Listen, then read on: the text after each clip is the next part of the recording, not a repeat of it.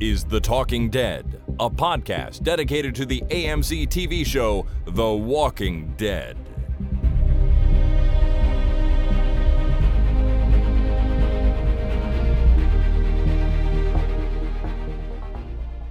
Hey everyone, my name is Chris. And my name is Jason. And this is The Talking Dead number 533, recorded on Tuesday, May the 25th, 2021. Welcome to the show, everyone. I hope you're having a great end of May. Jason, how's your end of May going? So far, so good. May-wise. As far as Mays go, not bad, eh? Yeah. The weather's nice. I spent the weekend making food, eating food, enjoying the summer. Well, not really the summer, but almost the summer. Yeah, it's technically not summer yet, but this is my favorite time of year because we are leading into summer. The weather is, finally nice. In fact, it's been downright hot the last couple of days or week here where we live. And by hot, I mean, we've approached 30 degrees Celsius. We're over 30 today. Were we officially? 32. Holy. I remember the CBC was saying 32, high of 32. And every time they said it, I said 32. And it was entertaining my family. Well, I'm sure it was, but like 30 degrees, that's 90 something Fahrenheit for our American friends. So it's pretty hot here, feels nice, a little hotter than usual for May, but I'm okay with it. And it's my favorite time of year because the weather is good. The NHL playoffs are on, so I'm watching hockey all the time. It's exciting. It's even better this year because the Toronto Maple Leafs, my team, are in the first round and so far doing pretty well. Somebody in the captain took a pretty big hit there in the last game or 2 games ago or something, right? In the first game, yeah. John Tavares, the captain of the Leafs, he freak accident, but he got he was knocked down, and as he was falling, he took a knee to the head. Oh, ouch. And it snapped his head back. He has a concussion. He was in rough shape on the ice. It was a very scary injury, to be honest with you, but all indications are that he is doing well. He's going to miss some time, but he's recovering. He's out for the playoffs, right? I would not be surprised if he is out for the entire playoffs. Yeah. Now, that may depend on how deep the Leafs go, right? Because we're only in the first round out of 4 if you're going to win the Stanley Cup. But he's certainly out for the time being. But it looks like he's not going to have any long-term effects from this, which is great. And it was, like you say, it was, I know nothing about this other than it happened.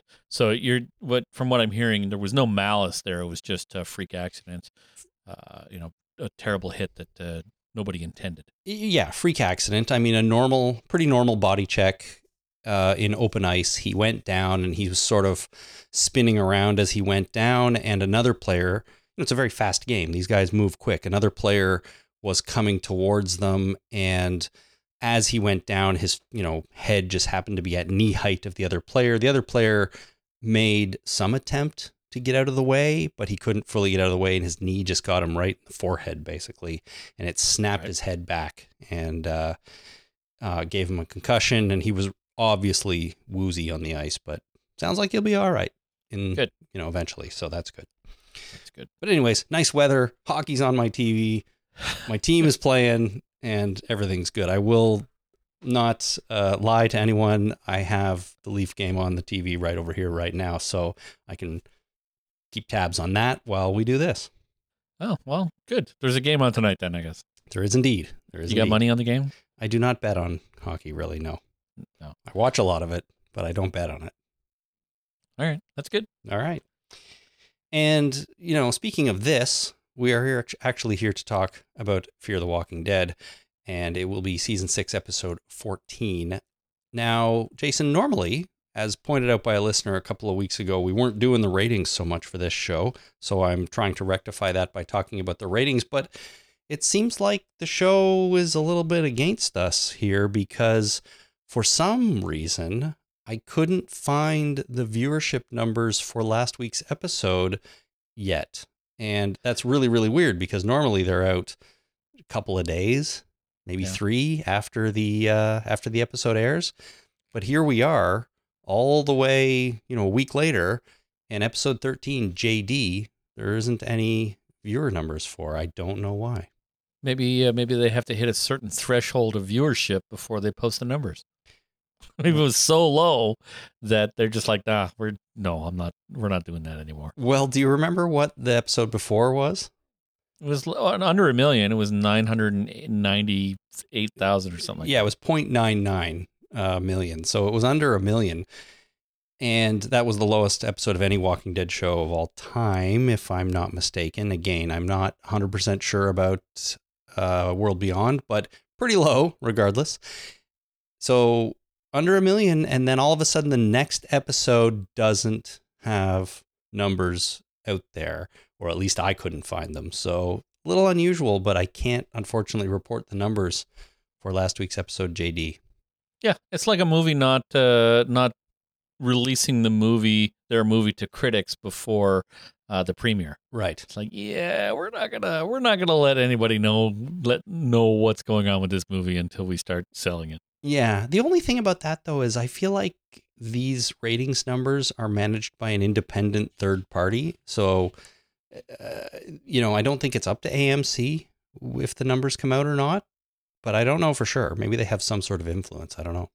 Oh, so if they're independent, they're also incompetent, probably, because we all know that all independent, tallying companies are all run by and populated by incompetent people. Do we? We know that? I don't know. I'm making it up right now. All right. I mean, I like to think of myself as a third party, but really, most likely, I'm part of the man structure. Like, the man. Yeah, I do know the man. Beware the man. Don't let the man get you down. Uh-huh. I'm that guy. I'm part of that structure. I'm trying not to be, but I probably am. But you also like to think of yourself as incompetent? Oh, yeah, a little bit, yeah. Okay, fair enough. And that's not really a lie either, because it's that whole I don't feel qualified to do anything. Like, who would let me be a parent? I mean, if you had to take a test to be a parent, I'd like to think that I'd learned a few things every now and again, but I didn't know shit when it started, right? You learn on the job. Of course. So, yeah. So there's a level of incompetence there as well. Imposter syndrome, sort of. Yeah, that's the one. Yeah. All right. Well, you're a great parent, so don't worry too much about that. I don't know if you're great at your job, but you seem to have been able to hold it down, so you must be doing something right. Nobody's fired me in quite some time. Yeah, that's good. Yeah, I haven't been fired in a long time either, knock on wood. I'm not sure I've ever been fired. Well, it was the first time for everything. There is. All right. Okay. Fear the Walking Dead, Season 6, Episode 14. Jason, let's dive in. I've got a slightly different title read here. This comes from Scott in Arkansas.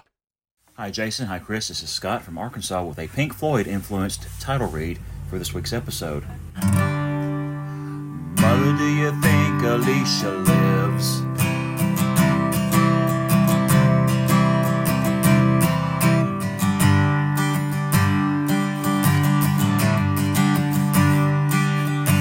Mother, do you think they'll kill her off?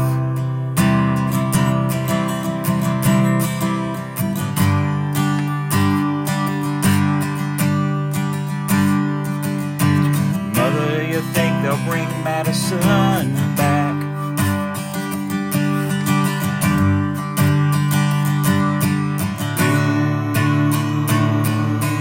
No, I really don't think they'll do that.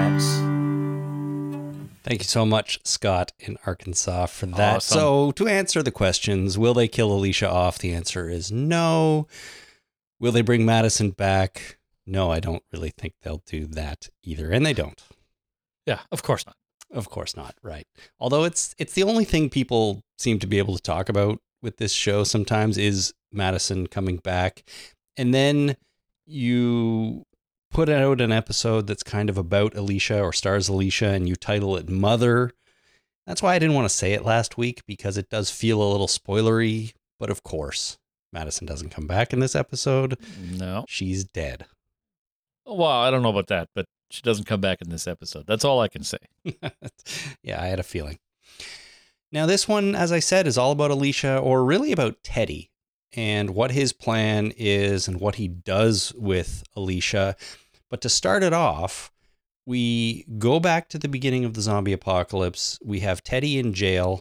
In fact, he's on death row, which I don't know if we knew before, but he is now. No, we just knew he was in jail. We didn't know he was on death row. Yeah, he's on death row. It's the early days of the zombie apocalypse. He's in his cell. There's a news report playing on the TV, which I thought was fun because it was a sort of we don't know what's going on type of news report, as in patients are coming into hospitals and attacking their caregivers and things like that. I thought that was fun. But he's in his cell. He's writing down his manifesto that he's been thinking about for a long time that we've heard over the loudspeaker and we will hear later in this episode. Eventually, the jail is overrun with zombies. The cell doors all open, and For some reason. well, for some reason, do you think the guards decided, you know what, this is all going to shit, let's just open the doors and let everyone go? No, I think the zombies opened the doors. Maybe there were guard zombies, because we all know that zombies retain a bit of their memories from when they were alive. So maybe the zombified guard pulled the lever that opened all the doors. Sure. So it was, it was a zombie prison guard who had a little bit of his memory still, and it was muscle memory to press that button. I guess so. Okay. And from what I saw, they did it from inside the execution chamber. Mm-hmm. Because that's, everybody went towards the execution chamber, then the doors opened, then everybody came from the execution chamber. So I don't think the door opening devices are in the execution chamber or anywhere near it. So I think that the fact that these folks were all in the execution chamber and the doors open were a complete and utter coincidence. All right. Fair enough. But And let me ask you this. How many locked doors do you think are between a death row inmate and the outside world? Is it more than 2? I think it's probably more than 4. Yeah. And they all were open, I suppose? I guess so, yeah. But once you're out of your cell, though, you might have an easier time getting through some of those additional locked doors, don't you think? No, I think prisons are pretty designed to not let that happen, Yeah. right? Like once you get through that first door, everything else is a breeze. I should hope not. That's not how it works. Yeah, they're pretty locked down, I suppose. So, but you have to kind of willful suspension of disbelief. Well, anyways, yeah. So the doors all open, but the thing that jumped out to me, which I don't know, maybe this is just me, but at one point Teddy's in his cell, right? And zombies are around, and some of them walk past his cell door, but then one comes in, and it's a zombified prison guard. But somehow Teddy knows to stab it in the head, because that's the first thing he does when it's attacking him. Is that a thing that he just knew how to do? Like, is that a thing that characters in the Walking Dead universe knew from day one? I don't feel like it is. Yet somehow he knew. Yep, he doesn't know that information. So he got lucky. There you go. He got lucky. But if I had a pen or a pencil and I was going to stab somebody with it, I don't think I'd go for the head. You go for the neck. You go for the neck, or you go for the chest, or you go for the belly. Like, prison stabbings, from what I've seen on TV, are, lots of little stabs.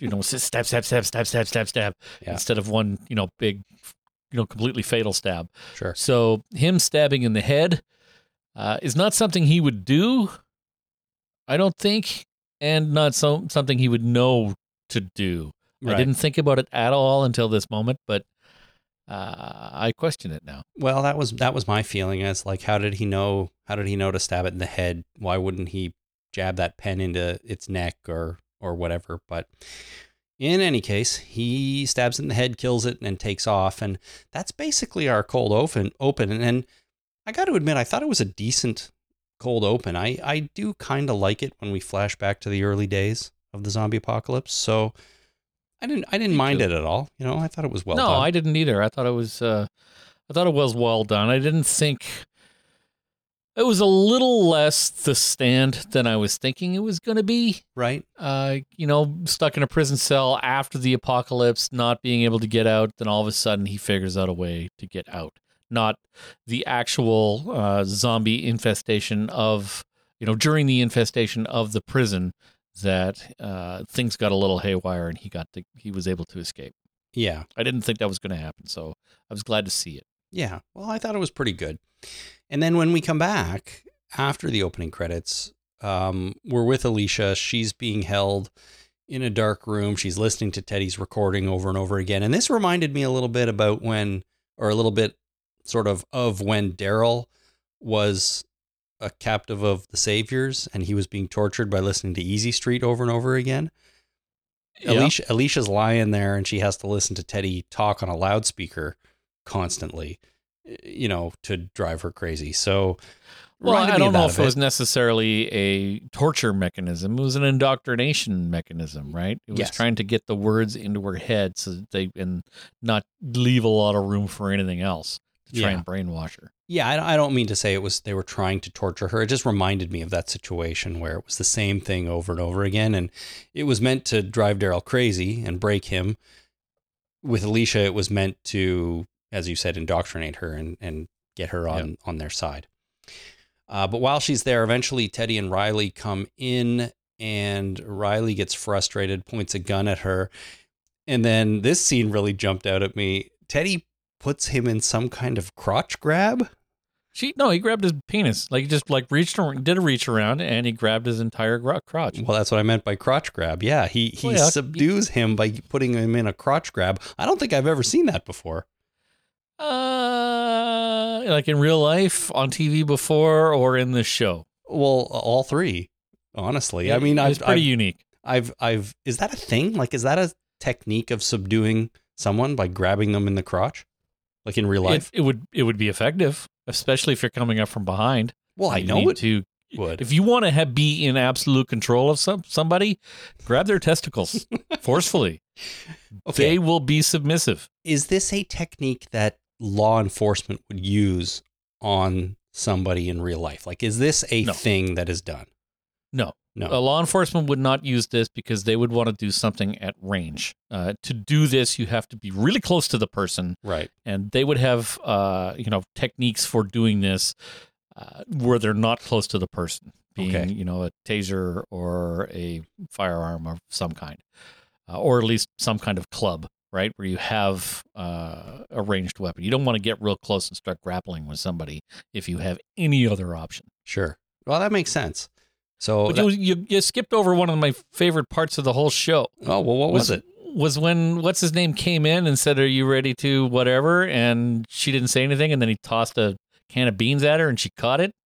Oh yes, that's right. He tossed it at her, and she caught it perfectly and put it down. Caught it out of the air and put it down perfectly. That was fucking genius. I don't know if it was planned or not planned or just a coincidence in the shooting or whether they had to take 50 takes. I don't care. It was awesome. Well, here's the thing. That's the kind of scene where I would assume it would require a whole bunch of takes until they got it perfectly. But I bet you if you asked them, they'd say, no, you know what? It was just lucky. We did it once and it was perfect. And then we tried it a few more times and couldn't get it, right? I mean, well, yeah. I mean, I would believe either one because, I've seen videos of things that have happened that have been flukes.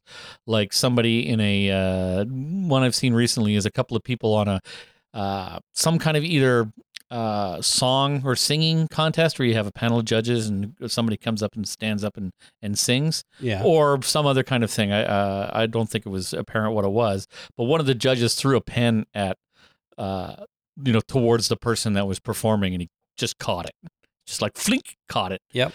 And I've caught. I was in French class, oddly enough, way back when I took French, which was a long time ago. We all did in this country for a while. Yeah. Yeah, but I took it in Alberta, which didn't start till grade 6, whereas here it started till grade 4, and it was all a big mess. But anyway, so I was in like grade 6 or grade 7 when I was in this French class, and I got an answer wrong, and the teacher threw a piece of chalk at me, and I just caught it.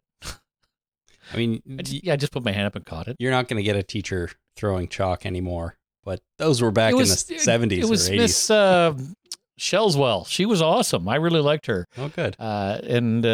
She was just being playful, right? She wasn't throwing it at me because I was the asshole kid. She was throwing it at me to be playful. It wasn't a hard toss. She wasn't trying to hurt me. She was just she was being playful, and I playfully caught it. Fair enough. Shit like this happens, is what I'm saying. So I would believe that it took 50 takes. I would also believe that it was a complete fluke. Well, yeah, I'll bet you they would tell you it was a complete fluke, but it did look cool. I agree. She caught the beans, put them down, and it was almost like a defiant put it down, right? It's like, I'm not eating your beans anymore. Yeah. Right. So that tells me, like, whether it was a fluke or not, what that tells me is that even though Alicia's lying on the ground or on her mat or whatever it was, listening to Teddy speak through the speaker system for however long that she's been there, it tells me that she's still alert and effective and in complete control of her faculties. Yes. Which I think was very important to know. It plays out through the rest of the episode, right? She never really, in any way, starts to break down and buy into what they're selling, right? She stays adamantly against them the entire episode. Yep. And that was a good start to it. But anyways, I was just more distracted by the crotch grab than the beans throw. But you're right. It was a pretty cool scene. All right. So let's talk about Dakota for a minute, because Dakota is in this episode a lot. She shows up pretty soon. Basically what happens is Teddy decides to go on a road trip with Alicia, but just as they're leaving, Dakota shows up. She hops off a school bus that they say is full of new recruits. And I must admit, I was initially a little bit confused, thinking to myself, what's Dakota doing there? Where has she come from? Why is she there? Last we saw her, if I'm not mistaken, she was still at the dam with Morgan and everybody. Now, all of a sudden, she's on a school bus getting off in Teddy's community. Yeah, I think I've come to the conclusion that my brain is rejecting her from this episode. Like, I enjoyed this episode overall, except for the whole Dakota thing. And I'm just going to mentally write her out of the episode. Because it didn't make any sense. It didn't make any sense why she was there, how she got there, what her real purpose was, other than the standoff that happens later, so that they could have a standoff a little bit later. But there was other ways to do that. I saw no purpose story-wise for Dakota to be here, and it was confusing for her to show up and be immediately brought onto their onto Alicia and what's his name's outing. Teddy, yeah. Teddy. I do have a response to that, which I think I will get to, because I think in terms of the episode, she was there for a purpose. I don't think it's an especially good one, but at this point, while watching it, I was sort of feeling the same as you. Like, what is she doing? Where did she come from? And why is she there? So she hops off this school bus, and she claims that she left Morgan's group right after the explosion at the holding, or the fire at the holding, and that she went looking for Alicia. She says she followed Teddy's people around, hoping she'd find her on one of their supply runs or something like that. She didn't, and eventually decides to join them, so I guess she can get closer to the inner sanctum and try to find Alicia, which I just wish they had indicated on the show somehow. It just feels like they're positioning characters in spots like this willy-nilly, just to serve the story a little bit, which, I want the story to be good, but to have her be in one place, a couple episodes ago, and now all of a sudden shows up here with all this stuff in between that we just have to take her word for, it just doesn't feel right. Yeah, it's, why is she here? Because it's in the script. That's the only reason. So, well, why isn't it in the script? Because I said so. And then it makes me start wondering, well, is there more to this? Has she been in cahoots with Teddy's people the whole time? Like, we know that she was, of course, Virginia's daughter, and she'd been with them a lot. And Virginia was all about, countering Teddy's group. So Dakota would have had insight into them or information, or knew potentially what Virginia knows. So has she been kind of a double agent or a traitor or whatever this whole time? And has she been working with them? I was thinking, is Dakota responsible for that explosion that took place? Remember back at the dam? Yep. In the Daniel episode. So I just have all these questions, which I'm like, you guys could answer this, but you don't. You just put her there and expect us to kind of go along with it, which sort of bothers me a bit. I don't like it.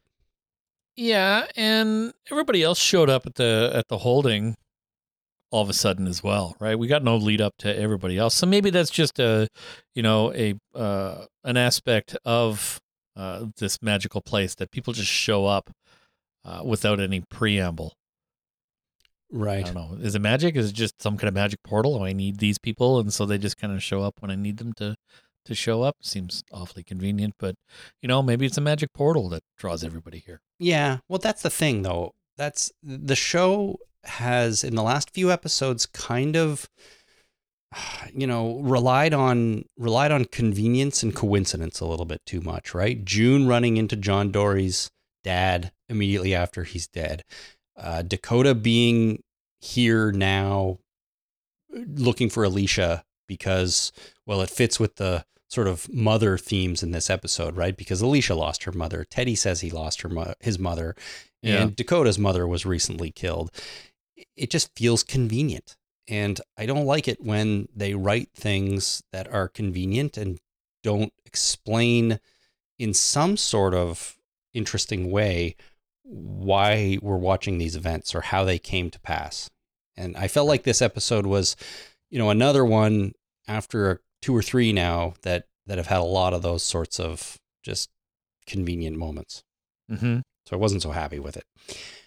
But what I wanted to say before, when you were saying, why is Dakota here in any way? As the episode goes on, I mean, towards the end, Teddy puts Alicia in this bunker, which I think we'll talk more about. But now, when you think about it, it means Dakota is the only person who knows where Alicia is and knows what ultimately Teddy is trying to do. So I think the whole point of this episode was to set up a character that has this information and can, I guess, bring it back to Morgan or something like that. Because otherwise, Morgan and gang would have no idea where Alicia was or what was going on. And I feel like they need to know that for what's about to happen next. Yes, except that Alicia radioed this information to Strand. That's true. So, if they needed Morgan to know this information, that was a perfect opportunity to relay it or relay some form of information that will lead to the same result. Yeah, that's a good point. Strand responded, so we know he was on the other end of that walkie-talkie. We assume he heard her say what she said about, did she mention he's going to blow up a nuke? I'm not sure that he told her yet. No, I think he did. We should know that, but all right. You're right. Strand should know. The question is whether Strand what will Strand do with that information? Will he take it back to Morgan? Will he act on it, or will he just run away and try to get as far away from the explosion as possible? Yeah. And you're right. I guess that means Strand knows what's going on, but I also think there has to be something to the idea that Dakota also knows what's going on. And maybe it's as terrible as there's kind of a backup, or they're trying to set up, what will Strand do? What will Dakota do? That's the big question, right? We have 2 more episodes to find out. I don't know. But that was the only justification I could find for Dakota being there, that she needed this information and they gave it to her. Yep. So I don't know. I felt like she was kind of useless in this one. I must admit, though, the one scene I did like involving Dakota is when they're walking along. She's walking with Teddy at one point, and they're talking about whether or not they feel bad after killing people. And it becomes very, very clear that Dakota has zero remorse for anything she's done, for anybody she's killed. Yep. And I think that was important, too. She is clearly too far gone to have a redemption arc on this show. And if they try to ham fist that in, I think I'm going to be pissed. Yeah, she's fucked over the gang a number of times now. So, yeah, she's... then again, Morgan was unredeemable, right? Was he? I don't know if he Not ever Morgan, was. fucking Negan. Sorry. Oh, Negan. Different show, different set of rules, Jason. Come on. Different. Yeah. Well, yes, but given enough plot points, anybody can have a redemption arc, especially before they sacrifice themselves for the greater good. Okay, fair point. I just don't want Dakota to get a redemption arc. I actually don't hate the character. I don't hate the actress. I think she's doing a good job. She should be dead already, is what Yes. should have happened. She should have been killed almost immediately. She should be after dead killing already. John Dory. I want some consequences for her actions, really, is what I'm saying. And I feel like so far there haven't been any. So, come on, show. Give us some consequences for killing everyone's favorite character, right? Yeah. Yeah, that's all we want. I think June would have taken her out. Should have taken her out like almost immediately. Yeah, agreed. No one would argue with that, I don't think. Yeah. It would work. Just like Maggie should take out Negan. I guess so. Yeah. Because she's evil now. Because she's the villain of that show now. Yeah. Yeah. We'll get back to that someday. Yeah. All right. Well, let's move on to Teddy then a little bit. Now, first of all, I would like to say that I am having a real hard time taking Teddy seriously on this show because I don't know if you've noticed, Jason, but to me, his voice reminds me so much of the character of Chester V from Cloudy with a Chance of Meatballs 2. Now, that character was voiced by Will Forte, if I'm not mistaken, but Will Forte was doing a voice for Chester V. Whoever plays Teddy, whom I should have looked up, I apologize. I think that's just his voice, and it just reminds me of it. And all I can think of is Chester V when I hear him talk, and it's kind of ruining it for me. John Glover. Oh, John Glover. That's right. Yeah. I don't know if that's just what he sounds like or if he's doing a bit of a voice here, but it's not working for me. It reminds me of Cloudy too. I don't think, I enjoyed Cloudy with a Chance of Meatballs. The second one I didn't enjoy as much, and I haven't watched it as closely, so I didn't pick up on the voice. Well, sounds the same to me, and it bothers me. But if I can move past that, what is Teddy doing in this episode? His whole point, I guess, is that he's trying to indoctrinate Alicia by taking her on this road trip. He purposefully takes her back near the stadium where her mother Madison died in the fire. Or was it on purpose? Does he knows? I mean, Alicia claims that he would know this because he listened to all the recordings. So that's what he's doing, right? He's taking her back there, appealing to her emotions, trying to manipulate her and get her on board, pretty much. Well, I'm not necessarily get her on board. It's hard to say because it's a typical leader of a cult. It is no matter what happens, it's part of the master plan. Whether, he personally knows the plan or whether it's just God that knows the plan, but everything that happens is exactly what he wanted to happen. So he's happy about everything. He wanted to go here to prove that everybody's dead, but they're not all dead. They're actually surviving. Hey, that's great. That's even better than what I thought. Oh, and they're evil. That's great. It's even better than what I thought. Right. And then Alicia pulls a gun and shoots them all, or they all die. That's great. That's even better than what I thought. This is all going perfectly. And then she holds a gun to his head and she was going to kill him. And he said, I know, it's great. It's exactly what I think should have happened. It's everything, no matter what, is exactly what he wanted to happen. And that's very much a cult of personality type behavior, but he's all over the map. And you know what? I thought this episode was going to be a complete pile of steam and shit. I was not looking forward to the Alicia and what's his name? I forget his name already. Teddy's discussions and going back and forth about being indoctrinated. I thought this was going to be awful, but I really enjoyed it. And I like Teddy now. I think he's great. I think he's fantastic. I want him to be on more episodes. Wow. See, he's going to die, but yeah, I wish he wouldn't. I didn't love it, to be honest. I had a real hard time just staying with this, and not just because his voice reminded me of Chester V, but I just felt like nothing happened.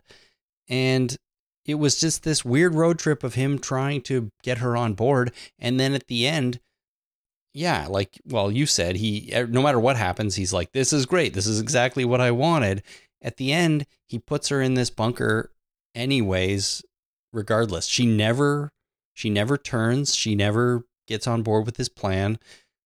But the end result for Teddy is the same anyways. That's part of his plan, though, I guess. His plan wasn't to make her see his vision, but for her to have her own vision. And he tucked her away in a bomb shelter so that she'd be fine and she'd rebuild the world. And she says, I'm not going to rebuild it the way you want. And it's like, that's exactly the way I wanted it, not the way I want. That's Right. perfect. Right. Okay. So, yeah. Well, okay, so let's talk about that ending a little bit. He takes her to this new bunker. Now, clarify something for me. Are we supposed to understand that all of Teddy's people are in there and he's like adding Alicia to the mix so that she will, I don't know, survive underground after they detonate the nuke and sort of become a leader of that community? Is that what he's hoping will happen? As far as I know, she's in there by herself. But then where's everybody else? Like, I thought this was They're all going to die. I don't know. She's going to be in charge of the nuked zombies and build a new society based on, irradiated zombies. No, that doesn't that doesn't make any sense. I mean, there are people somewhere, and my understanding was this is the new location that they moved from the holding to, and this is where they're going to live for the next X number of years while the surface is recovering from the nuclear detonation. And he's putting Alicia in there because she's some kind of leader, and she's going to help create the society that Teddy wants, even though it doesn't sound like Teddy is going to be in there at all. I think he's going to go down with the sub when it explodes. Yes.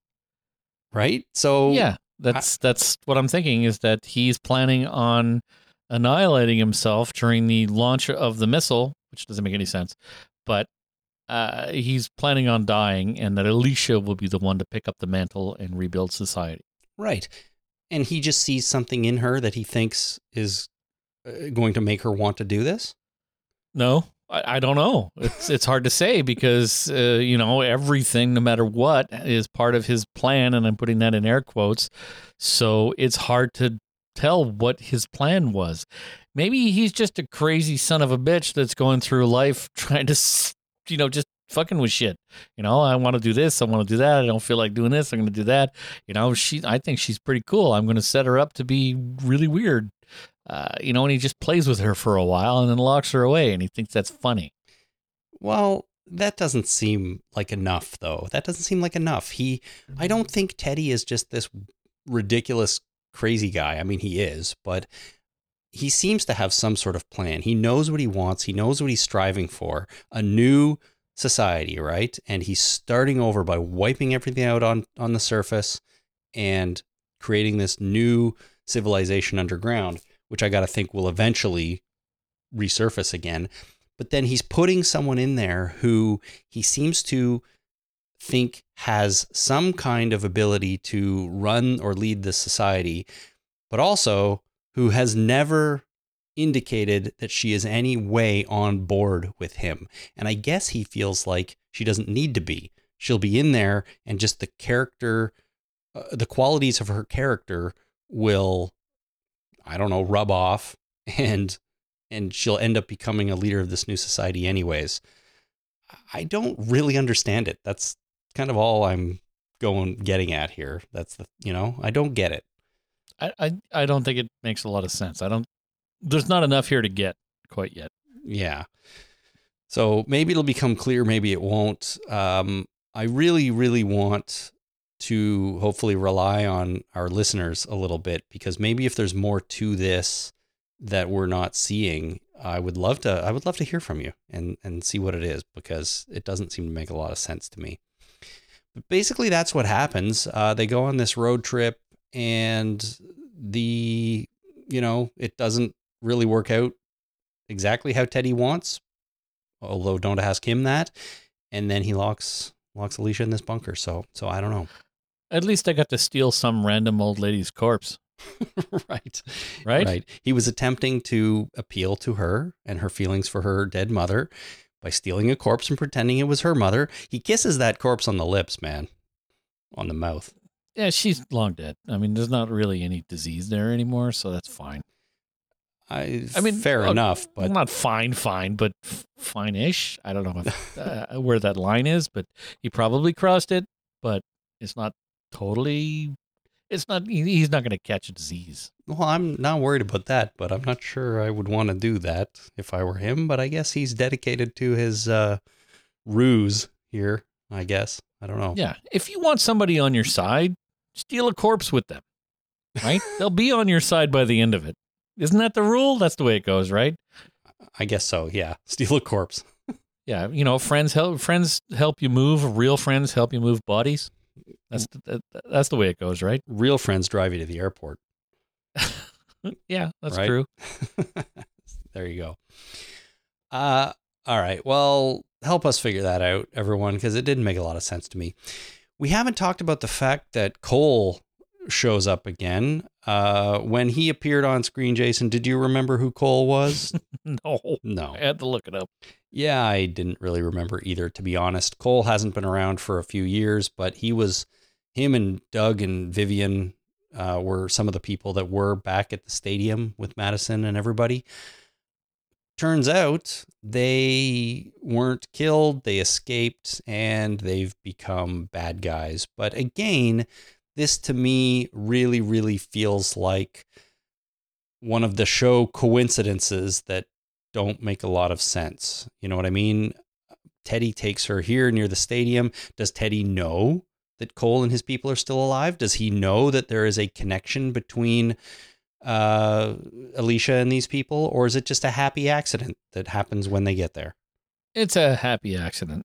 I believe it to be a happy accident, except for I didn't understand their motivations. They're bad guys and everybody left. Like they have a good thing going, a community. And when Alicia asks them how many people are left, and he said, this is it. Like it's everybody. Mm-hmm. So everybody left to find some people to kill. Like what are they doing exactly? Yeah, I don't know. I don't know what they're doing. I don't know. And the reason this bugs me is because we run into Cole and his people seemingly at random on the road, right? And from there on in, Teddy and Alicia and Dakota are with them the entire time. Yep. Cole leads them to this auto body shop or car mechanic shop where they are then ambushed by Cole's other people. So here's the question. How did Cole set that up if it was a random encounter? Because if he didn't know he was going to run into Alicia and these people, why would there be an ambush ready at this place? So therefore, I start to think, well, he must have known he was going to run into them. And does that mean that Teddy knew he was there and Teddy purposefully set all this up? It just doesn't make any sense to me, right? If Cole was running into the random, how did he set up the ambush? And then when they do ambush them in the car mechanic place, Doug and Viv seem surprised to see her. Or sorry, they don't seem surprised to see her. So they must have known that they were about to see Alicia. It doesn't make sense to me. I don't get it. I think you're trying too hard. I think that the connection, the reasoning, the logic that you're searching for does not exist. But that's a bad thing. That's a problem. It is a bad thing. It's not a good thing. It's why is Dakota here? She's not here. I've written her off. She's not in the show. She's not in this episode at all. It still works, right? And then Cole and all those people, they don't make any sense either. There's a lot here that's not making any sense. We have to focus on, and I've forgotten his friggin' name already again. Teddy. What the hell's the matter with me? So Teddy and Alicia. Everything else doesn't make any sense. Teddy and Alicia, the whole point is Teddy's trying to get Alicia to... No, it doesn't make any sense either. What's his goal with Alicia? I don't know. It's just to go on a road trip, steal a body, have some fun, lock her in a thing. His goal is to get her on board with his ideas. And then put her into the bunker where the rest of his people are, at least I assume that, so that she can lead them and create this new civilization. Those are his goals. He does not succeed on the first one, which is to indoctrinate her. He does succeed on the second one, certainly against her will. If you remove Dakota from this episode, I don't think it really changes the episode very much, as you said, although part of me still believes that they just needed her to have this information for some reason. And if you remove Cole and everybody from this episode, it still works. You could have done this whole episode in 15 minutes. And that sucks. Yeah. I mean, I think that's just bad TV episode making right there because, 60% of the episode is unnecessary. And that sucks. Yeah. Well, I mean, you could say that about a lot of TV shows, right? Not everything is plot. But in this case, at least you have to have some kind of semblance of logic. And there's a lot missing. There's a lot of pieces missing in this episode. That's the problem for me. There's just so much missing here that I couldn't really stay on board with it. And the maybe the Alicia and Teddy stuff is great. That's fine. I mean, if you focus on that, yeah, it's important to the story. But I just feel like you can't do an episode where whatever it is, 20, 30% of the episode is the important stuff and the rest is just kind of coincidental fluff. And that was my biggest problem. Yeah, and that's what my dad used to say about the world in general. And I think I've said this before, that people are like toothpaste. 10% active ingredient, 90% filler. Right. And I fully admit that I'm filler. Like, I'm not saying that I'm better than anybody else, and he wasn't either. He never said what part he was. Sure. And I always thought he was part of the 10%, but I don't know what he was thinking. I'm not moving society forward in any meaningful way other than procreating. I guess that's it. Am I done? I'm done now, right? You have fulfilled your life's goal. Yeah, that's it. The meaning of life is to procreate. As long as I just got to get him a bit older and everything's fine. Anyway, that's pretty dark. But what was I saying? Maybe the episode doesn't need more than 40% or 15% information. Well, the rest can just be garbage. I'm arguing that it does. And the best TV shows that are out there don't do this. And Fear has been good this season. It has been good in season 6. But I think the last couple of episodes have really kind of dropped the ball. And I'm not going to say that this season is now a failure because of this, because every season has its ups and downs and highs and lows and things like that. But I'm a little bummed that the last two here, I don't think have been up to the quality that we were getting for most of season 6 so far. And sure, that's only 2 out of 16 episodes, and we still have 2 more, and maybe they'll really go out on high. I hope they do. But I just feel like they've dropped the ball a little bit here. And to me, to sum this all up, kind of, I felt like this episode was really just moving characters into position. It reveals what Teddy is up to once and for all. It tells us that Dakota, or it provides that information to Dakota, so maybe she can give it to somebody else, and it puts Alicia in this bunker, which Dakota knows where it is. So if our characters are going to survive this nuclear detonation, they probably all need to get into this bunker as well. Yeah. So it puts everybody in position, and that's it. It just wasn't done in a very compelling way, in my opinion. You're starting to convince me that maybe this episode was a steaming pile of crap, and then I missed it. Maybe. I mean, steaming pile of crap is a pretty strong phrase. Dumpster fire? Could we go as far as dumpster fire? It's not really a dumpster fire either. It's more of it just kind of smells. It just kind of smells. It hasn't lit on fire yet, but it stinks a bit. Yeah, so, it could be a steaming pile of crap, but at range, so it's at a distance, it just starts just smelling a bit. Or it's a dumpster fire that hasn't really caught on fully yet. It's just like, oh, that smells like garbage. Ooh, it smells like hot garbage. That's weird. Yeah. Maybe we should do something about that. Maybe next week it won't smell like hot garbage so much. Yeah, nice cold garbage that you can't smell at all. Like frozen garbage. The best garbage is frozen garbage, right? Totally. You can't smell that shit. So that's fine. Yeah, perfect. So, Yeah, I guess you're right. It could have been better. And at least I've been thinking that while you were talking, and I needed something to do, so I started thinking about other things. So I was thinking about. I'm glad I'm so compelling when I speak. I needed something to do. I started thinking about cutting the grass next week. No. I've actually successfully passed that job off to my wife. She's now in charge of cutting the grass. I'm so happy. So happy.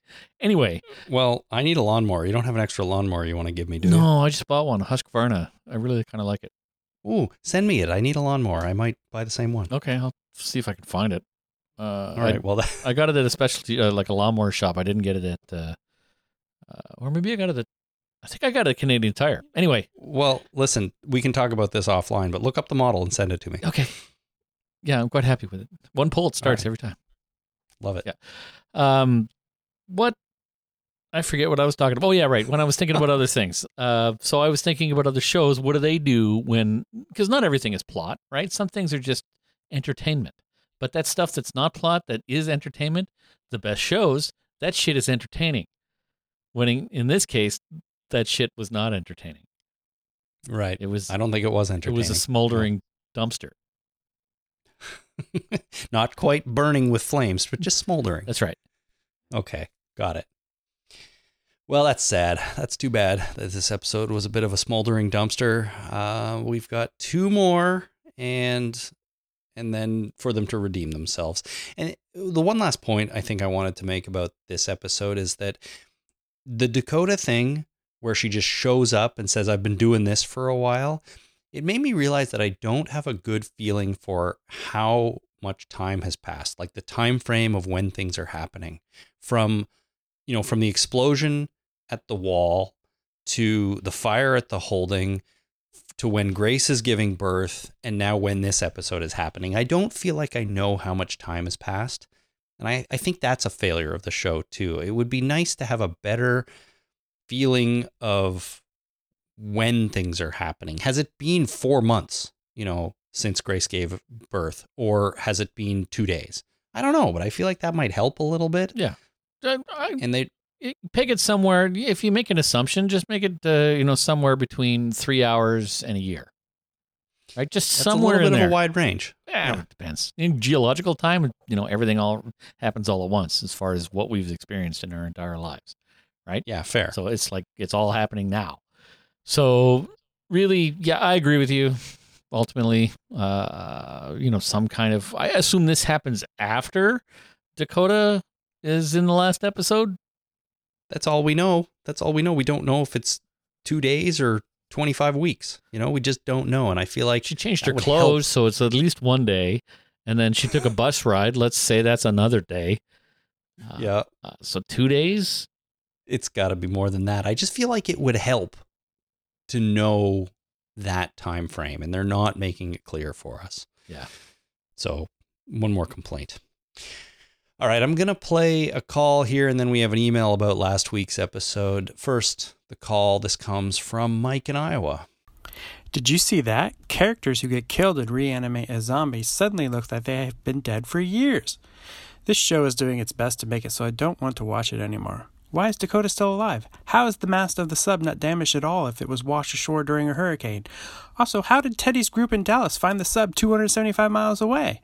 Are we supposed to believe they were that far out scavenging after the hurricane? So many questions for so many dumb show decisions. Keep up the good work on the podcast, because really it's the only reason I watch anymore. Mike in Iowa. Thanks, Mike in Iowa. Yeah, good questions. I think maybe some of them will be answered in the next 2, but I doubt it.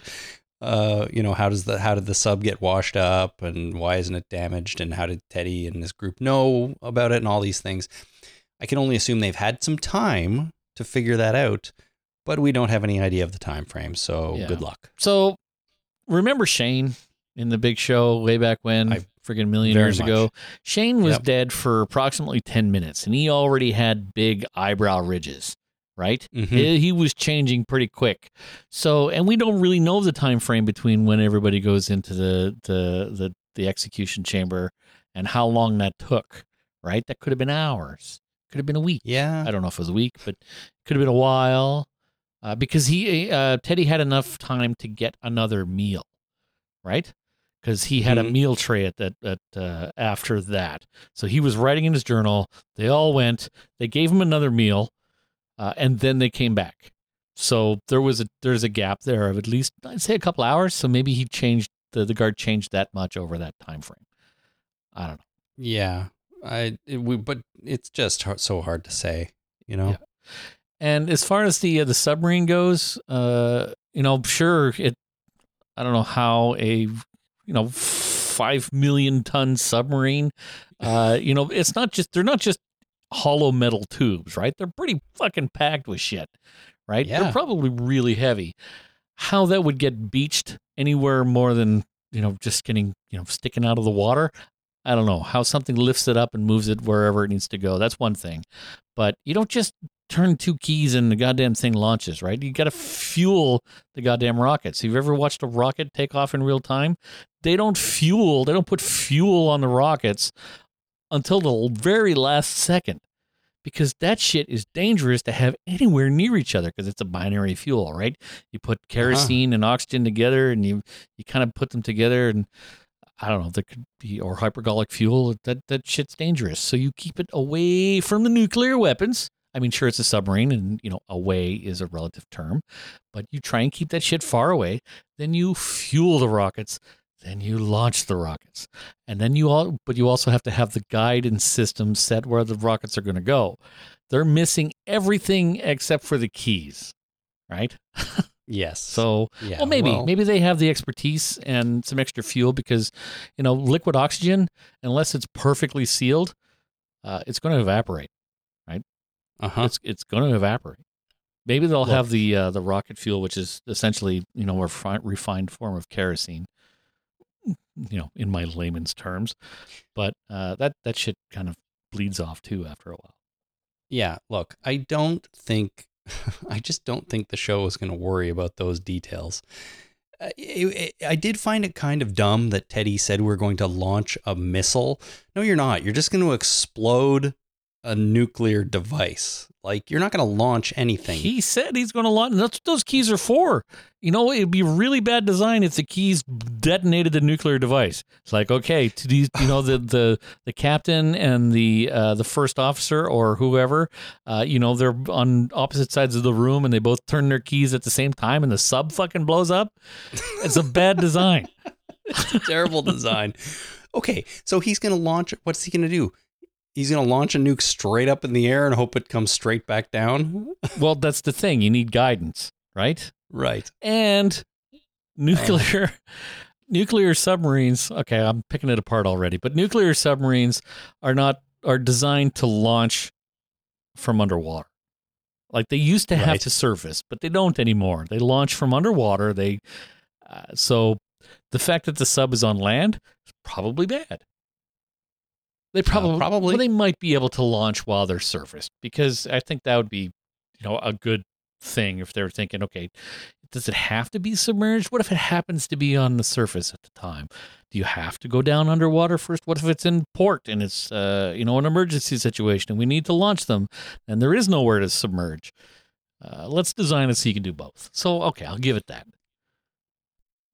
I'm just, the more we talk about this and the more I think about this whole idea, the dumber it gets for me. And I'm upset about that because I have liked this season so far. Everything leading up to where we are now, pretty much, I think has been pretty good.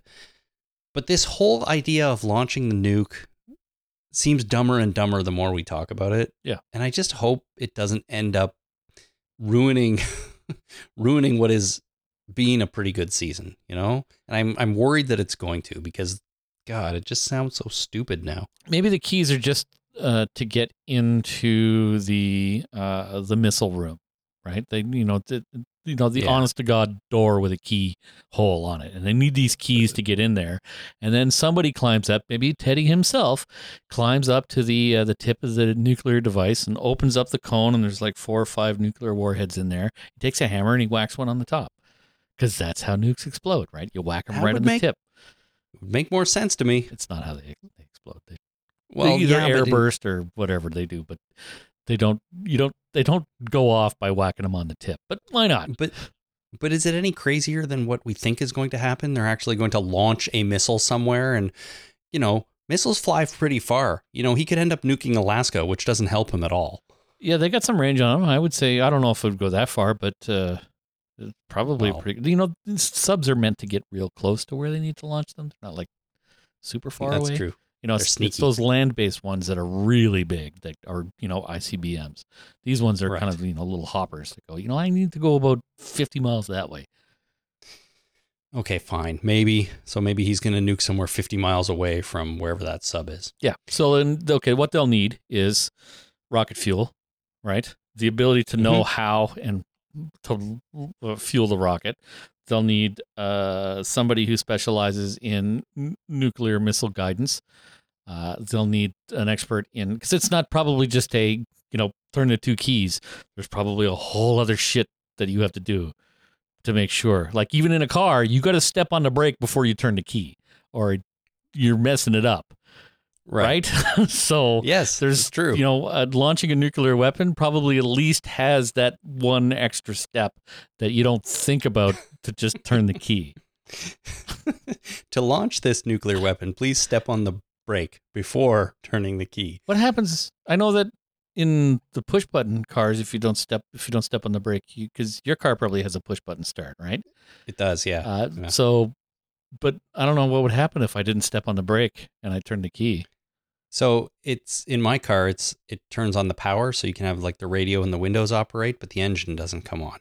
It's like turning the key part way in an older key car, so you can turn on the power but not the engine. My car might start because I have that. I have a remote start from the key fob, right? I can press a series of buttons that starts the car from 50 feet away or whatever it is.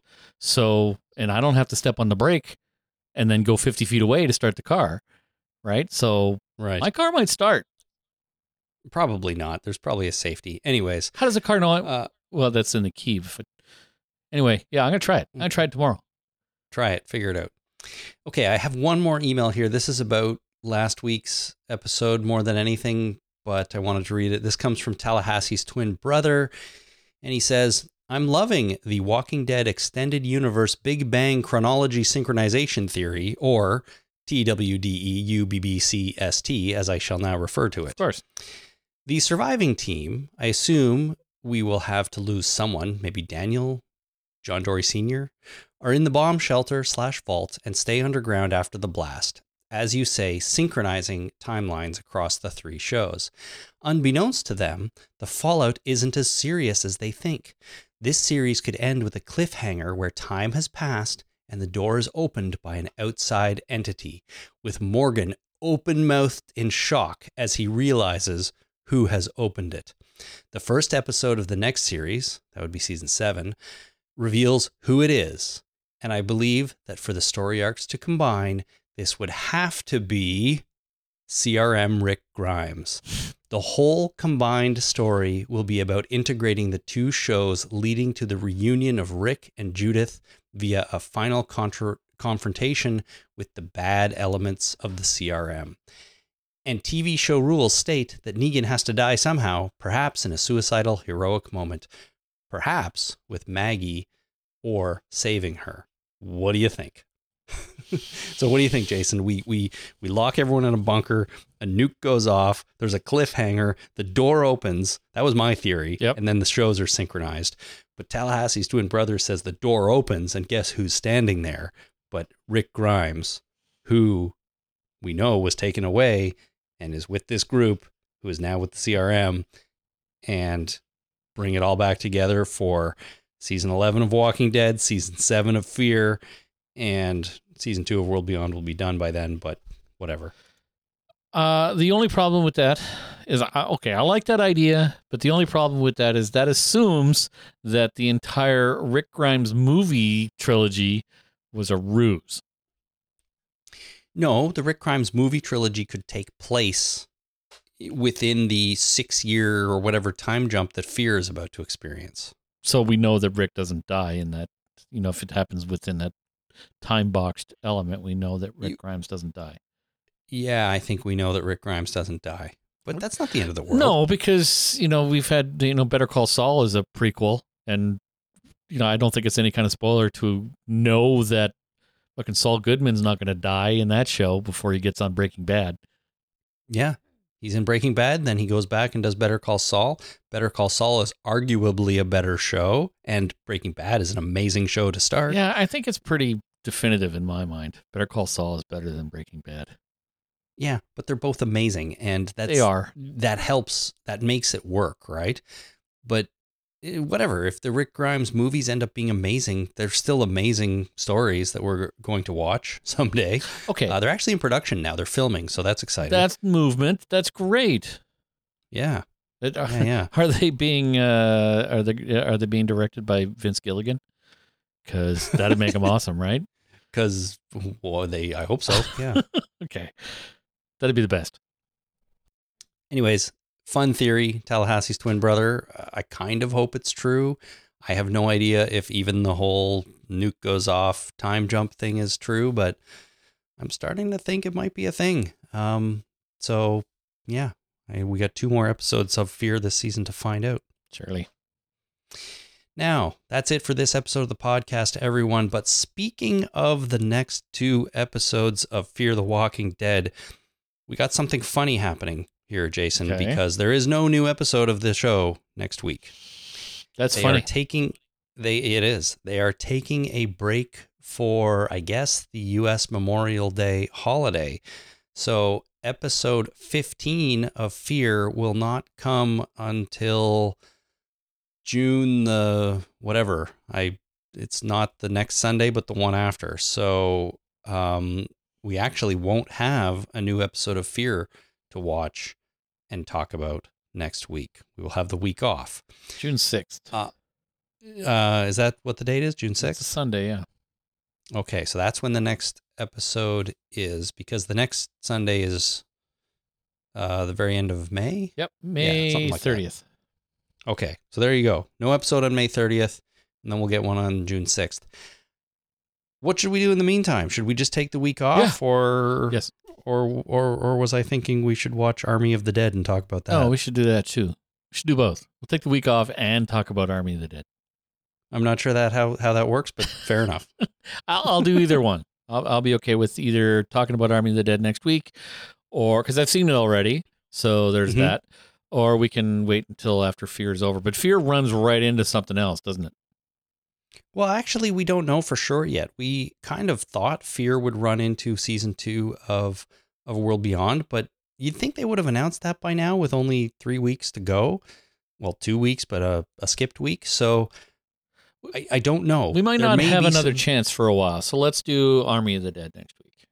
I think so. Yeah, I would like to do it because I haven't watched it yet. I want to watch it, and I have a feeling I might want to talk about it. So next week on the podcast, we're going to talk about Army of the Dead, the Zack Snyder movie that is on Netflix right now. So if you've seen it or you're planning to watch it, by all means, and send in some thoughts or comments on that. I'm excited to watch it. I hope people have some thoughts on it. So we'd love to hear from you. And then when we come back the week after, it will be episode 15 of Fear. And then the week after that, of course, the season finale, which is called The End is the Beginning. And we'll have to see where we end up there. So good stuff. That's going to do it for this podcast. In the meantime, to talk about Army of the Dead or Fear, by all means, send in your emails and voicemails to the show so we can get them on here. To do a voicemail, go to talkingdeadpodcast.com and click on send voicemail at the top, which will allow you to record a message and send it to us. Or send your emails to talkingdeadpodcast@gmail.com. You can also find us on Facebook at facebook.com/thetalkingdead. All right. Next week, Army of the Dead. Until then, everyone, thank you so much. My name is Chris. My name is Jason. Thanks for listening. Ciao.